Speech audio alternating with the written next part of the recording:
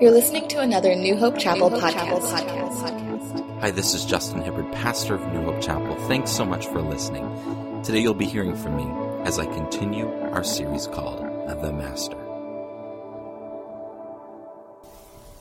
In John chapter 11, it says this: Now a man named Lazarus was sick, and he was from Bethany, the village of Mary and her sister Martha.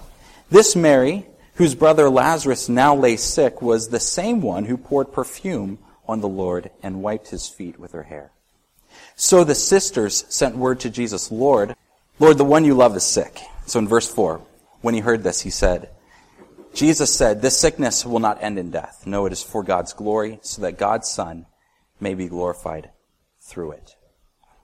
Now Jesus loved Martha and her sister and Lazarus. So when he heard that Lazarus was sick, he stayed where he was 2 more days. And then he said to his disciples, let us go back to Judea. But Rabbi, they said, a short while ago the Jews there tried to stone you, and yet you are going back. Jesus answered, are there not 12 hours of daylight? Anyone who walks in the daytime will not stumble, for they see by this world's light. It is when a person walks at night that they stumble, for they have no light. And after he said this, he went on to tell them, our friend Lazarus has fallen asleep, but I am going there to wake him up.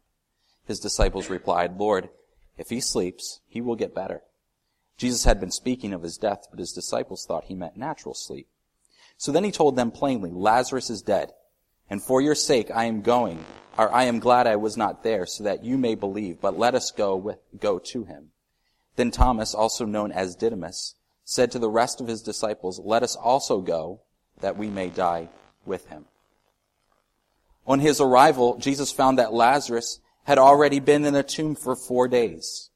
Now Bethany was less than 2 miles from Jerusalem, and many Jews who had come to Martha and Mary to comfort them in the loss of their brother. When Martha heard that Jesus was coming, she went out to meet him, but Mary stayed at home.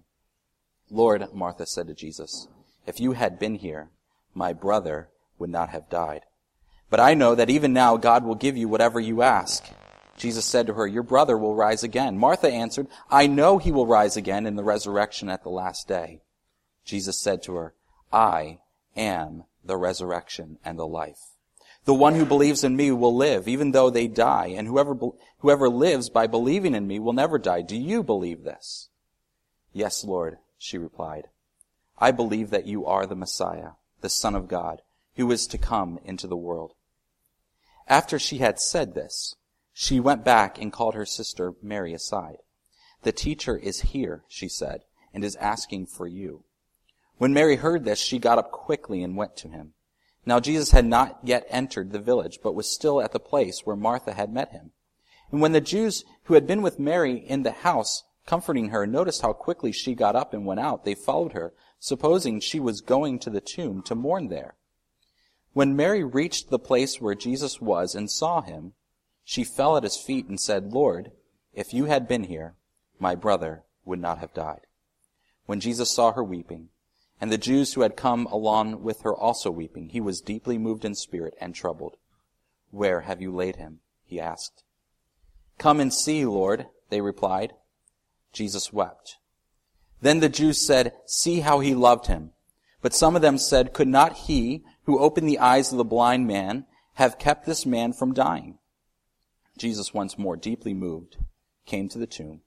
It was a cave with a stone laid across the entrance. Take away the stone, he said. But Lord, said Martha, the sister of the dead man, by this time there is a bad odor, for he has been there for 4 days. Then Jesus said, did I not tell you that if you believe, you will see the glory of God? So they took away the stone. Then Jesus looked up and said, Father, I thank you that you have heard me. I knew that you always hear me, but I said this for the benefit of the people standing here, that they may believe that you sent me. And when he had said this, Jesus called in a loud voice, Lazarus, come out. The dead man came out, his hands and feet wrapped with strips of linen and a cloth around his face. Jesus said to them, take off the grave clothes and let him go. Therefore, many of the Jews who had come to visit Mary and had seen what Jesus did believed in him. Let's pray. God, this morning we turn our attention to you, our Master.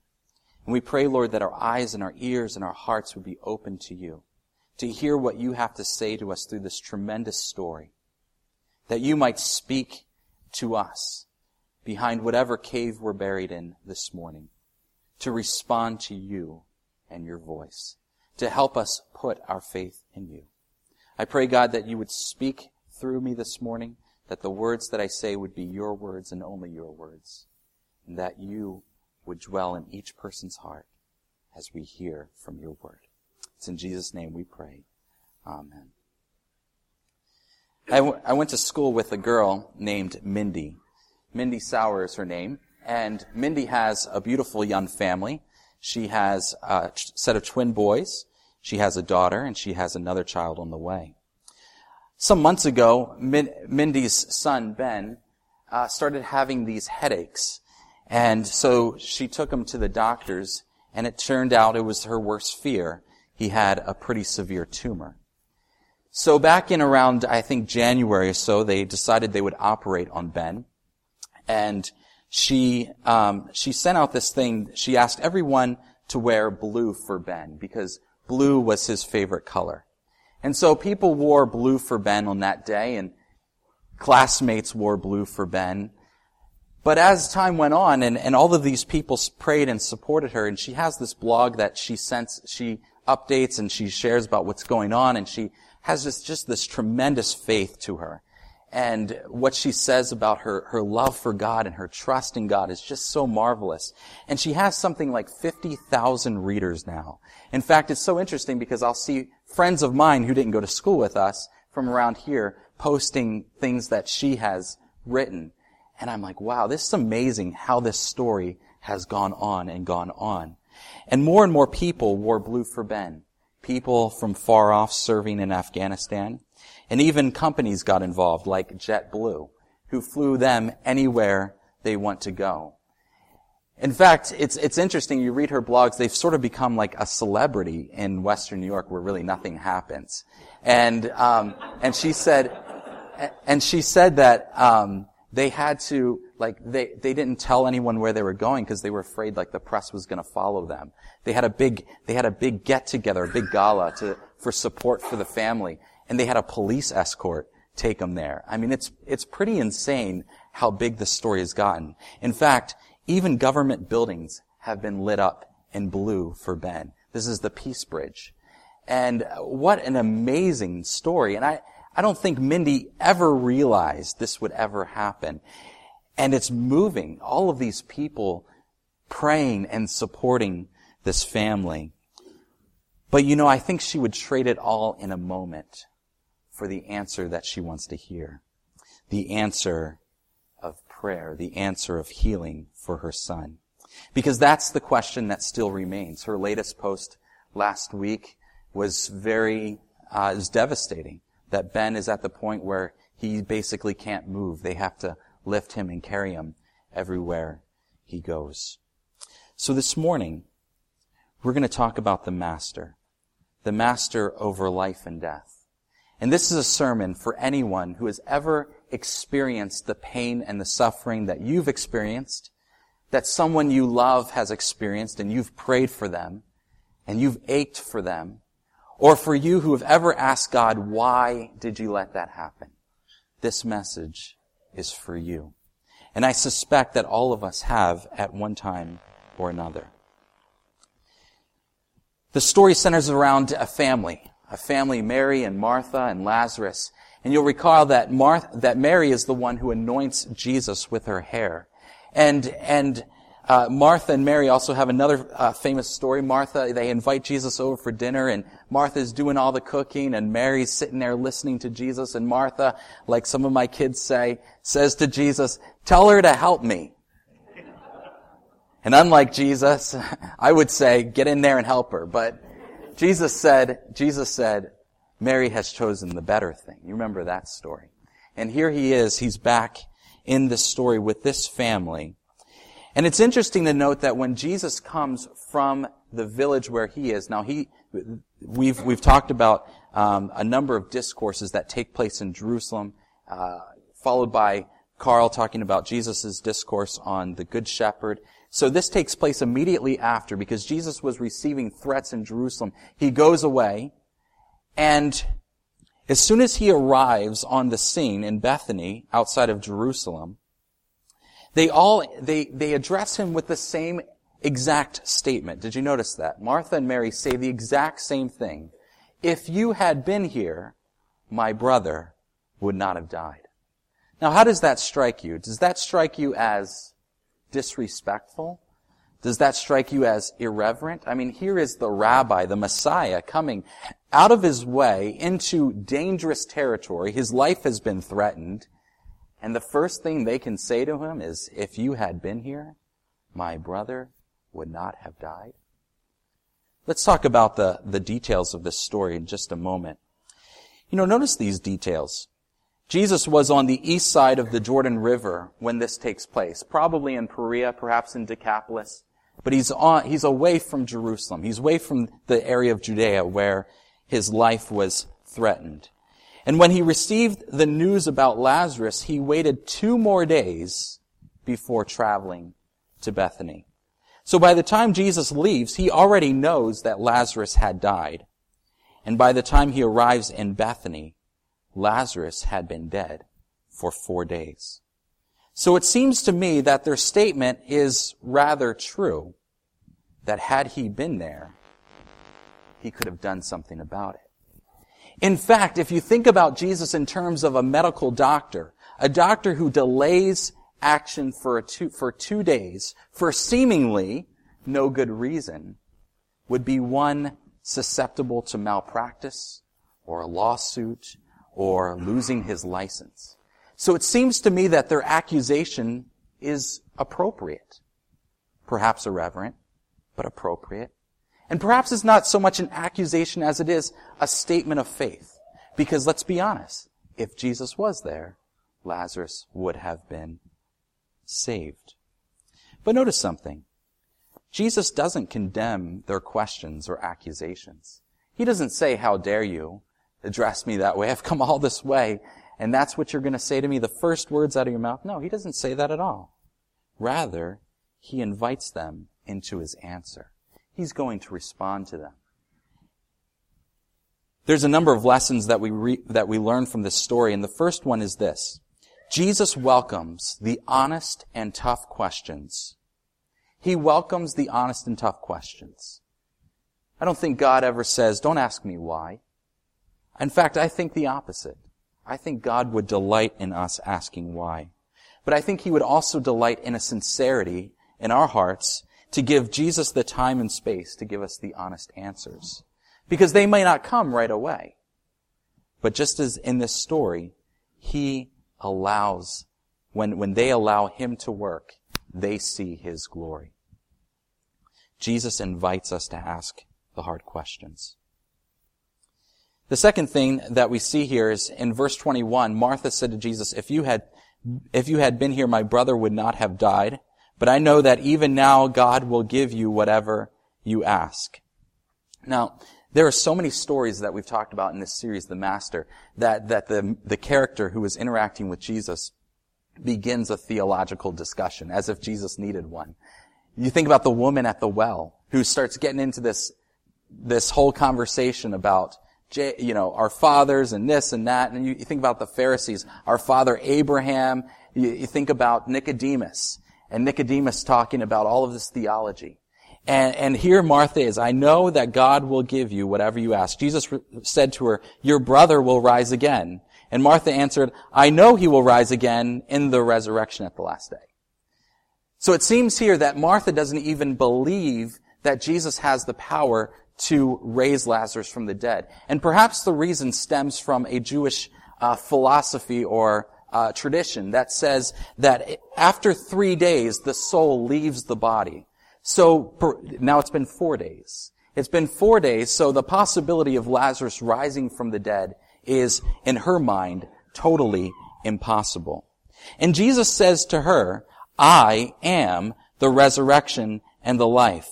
The one who believes in me will live, even though they die, and whoever lives by believing in me will never die. Do you, Martha, do you believe this. Jesus does something here because you notice Martha, she has a theology about the past. If you were here, this wouldn't have happened. She has a philosophy, a theology about the future. I know he will rise again on the last day. Jesus, as he so often does, especially in the book of John, invites her into the present. I am the resurrection and the life. Those I am statements are so key. It's not I will be the resurrection life. It's not I was the shepherd. I am the good shepherd. I am the light of the world. I am the way, the truth, and the life. Before Abraham was, I am. Jesus invites them into a theology of the present. And that's what he does with all of us. Jesus invites us into the fullness of eternity, even when it doesn't make sense. And that's the thing too. In our lives, it's easy to think about the what ifs, and it's easy to think about in the future. The hardest part, especially in times of suffering, is that Jesus is right there with us. And he's speaking in the present. I am the resurrection and the life. The third point, central to this story, is this phrase. It's the shortest verse in the Bible. It's Jesus wept. Jesus wept. In fact, this whole story is filled with so much emotion that we don't see in a lot of other stories. It says that now Jesus loved Martha and her sister and Lazarus. And how many times does it say, and Jesus was moved? Jesus was moved by this. Jesus was moved by that. Jesus weeps. A lot of people have speculated and asked, why does Jesus cry in this story? Why does he weep? And some have said he weeps because he sees their lack of faith. They don't believe that he can raise them from the dead. Some say that he weeps because he sees sin and he sees the effect of sin and he sees death and he sees what it's done to his friend Lazarus, whom he loves, and he knows that that's his fate soon as well. And how terrible it is. I think those are all plausible and good answers. I would even throw out another one.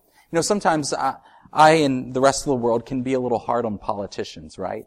And we can be hard on them because they make decisions that we don't understand. And we're like, why did you do that? Why did you do this? But you have to give them the benefit of the doubt sometimes.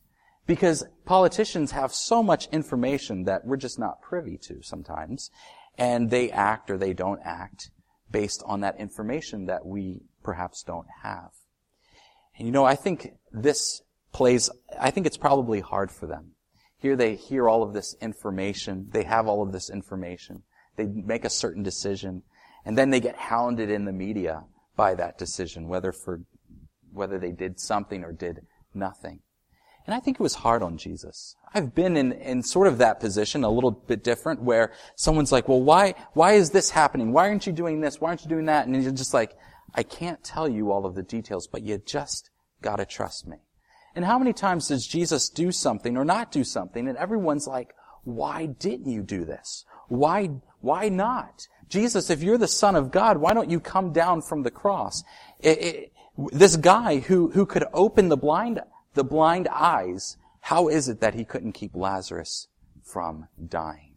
I think that was hard on Jesus. I think that was emotionally tolling on him. Here is all these people accusing him and saying this and that and putting this pressure on him, and they don't know the full picture. I think all of it boils into this emotional moment, and Jesus weeps. But more than that, what we see in Jesus is we see the humanity of God. I've heard so many people say the God of the Old Testament is different than the God of the New Testament. No, they're the same. And the God of the New Testament has a wonderful expression of love throughout the pages. But I think more than that, we can relate with Jesus in a way that we cannot relate with God the Father, because Jesus is in human form. He's fully divine and fully human.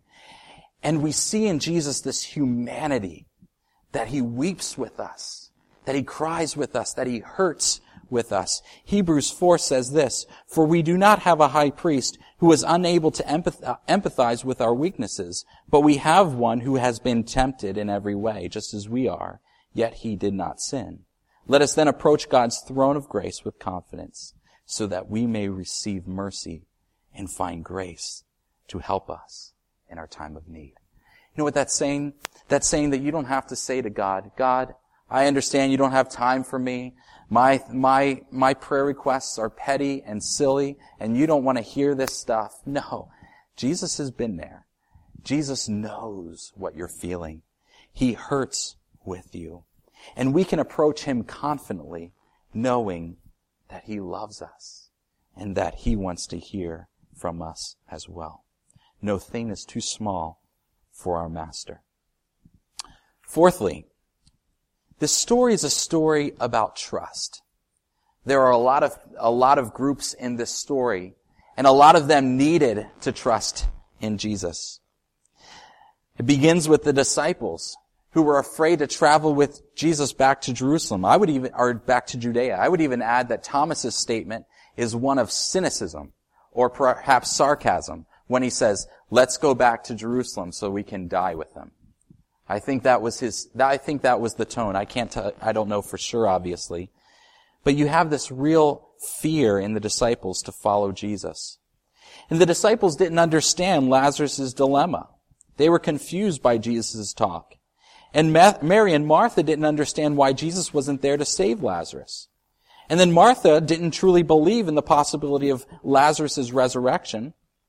And the onlookers don't understand why Jesus didn't prevent Lazarus' death.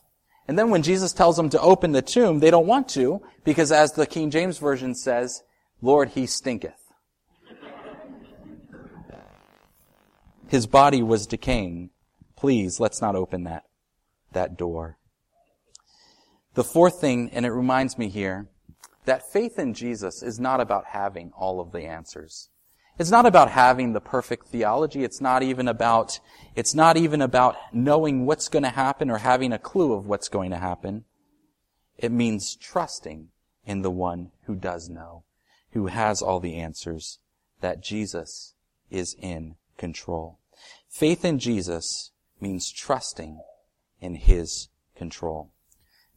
And the last point I would make is that along those lines, faith in Jesus is trusting in the power and the promise of the resurrection. And when I say that, I don't mean to say just in the promise that we will rise after we die. I mean more than that, much more than that. I mean, as Tim Keller says in Reason for God, he says the biblical view of things is resurrection, not a future that is just a consolation for the life we never had, but a restoration of the life that you always wanted. This means that every horrible thing that ever happened will not only be undone and repaired, but will in some way make the eventual glory and joy even greater. I love that quote. Not just a consolation of the life we never had, but a restoration. Everything being undone and repaired, and an eventual glory. And you hear people talk about this at funerals, and you hear people say things like, he's in a better place, she has her new body. And we express that joy, even though it's hard. We express that joy that they're dancing and they're restored, and they have a freedom about them that they never had before. But there's something else here.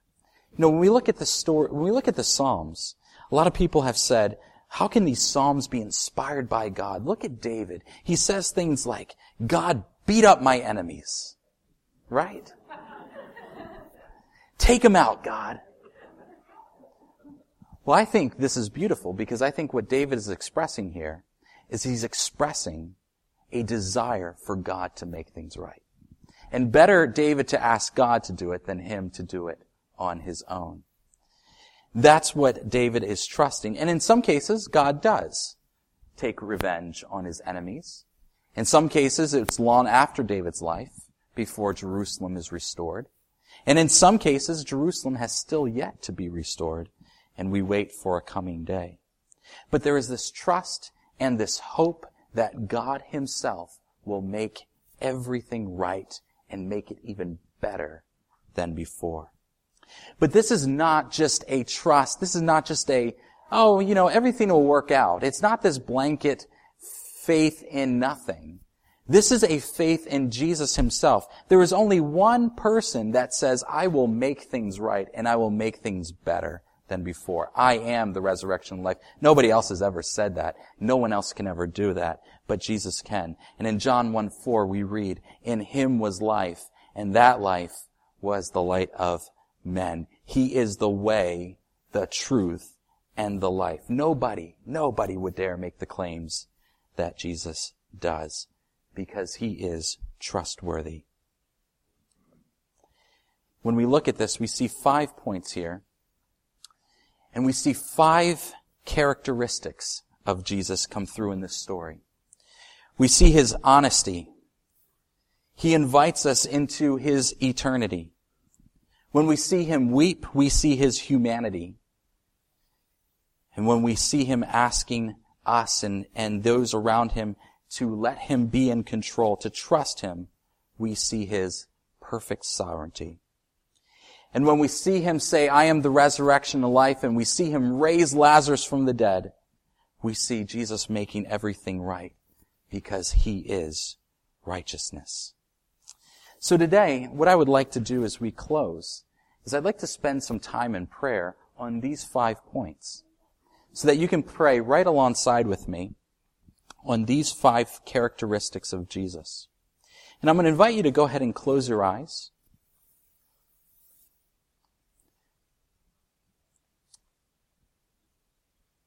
And think about a moment in your life, perhaps where you still don't understand what God was doing. Perhaps there are still unanswered questions. Perhaps you have a concern on your heart for someone or yourself, someone who may be sick, someone who may need God's hand of intervention. And I want to begin with the honesty of Jesus, and begin with us being honest with him. As you pray this morning, come to the Lord. Give him the hard question, God, why? I didn't understand when you did. I need help understanding.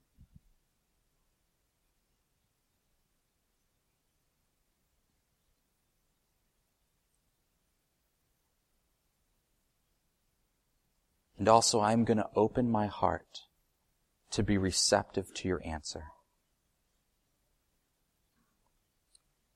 It may take a year, it may take a week, it may take a lifetime. Help me to see things from your perspective.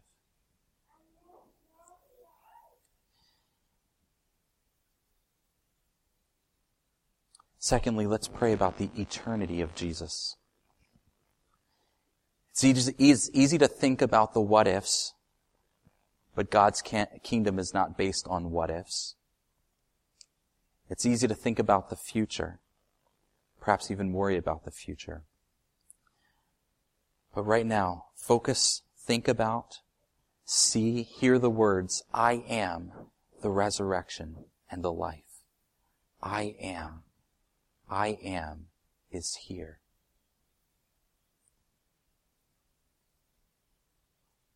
Invite the I am. Be present with the I am this morning.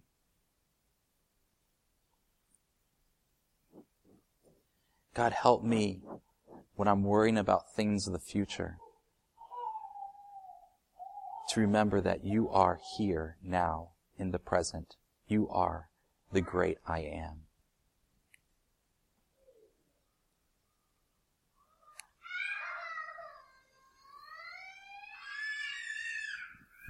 Thirdly, let's pray about the humanity of Jesus.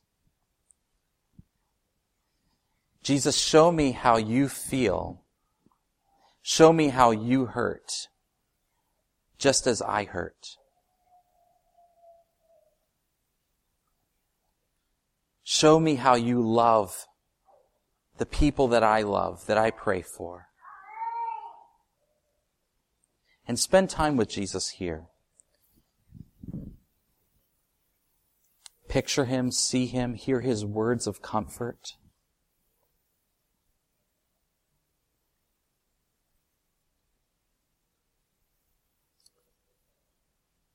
Hear him say those famous words, "Fear not, for I have redeemed you. I have summoned you by name. You are mine. When you pass through the waters, they will not sweep over you. And when you pass through the fires, you will not be burned. The flames will not set you ablaze. For I am the Holy One of Israel, your Redeemer." Hear the words of weeping and of love.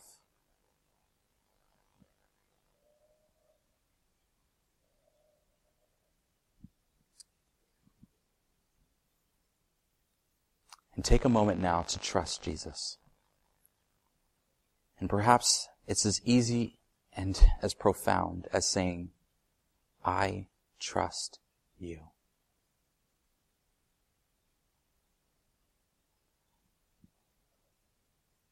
I trust you. I choose, Jesus, to trust you. Doesn't mean I understand, but I trust you.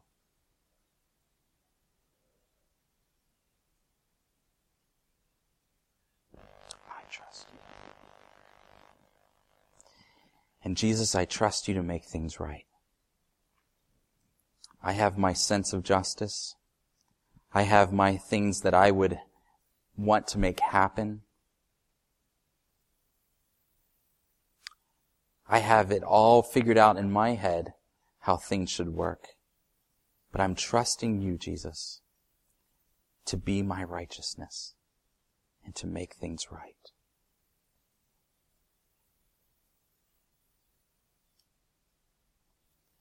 Father God, help us to live out these words and commit them in our daily walk with you. You have promised us that we will have trouble, but we can take heart because you have overcome the world. You are the sovereign God. You are the great I am. Before Abraham was, you are, you am, and we trust you. We put our faith in you, God, our Master and our Savior. We cannot do this on our own. We turn our hearts, our minds, our strength to you. We love you, Jesus. You love us. Amen. Amen.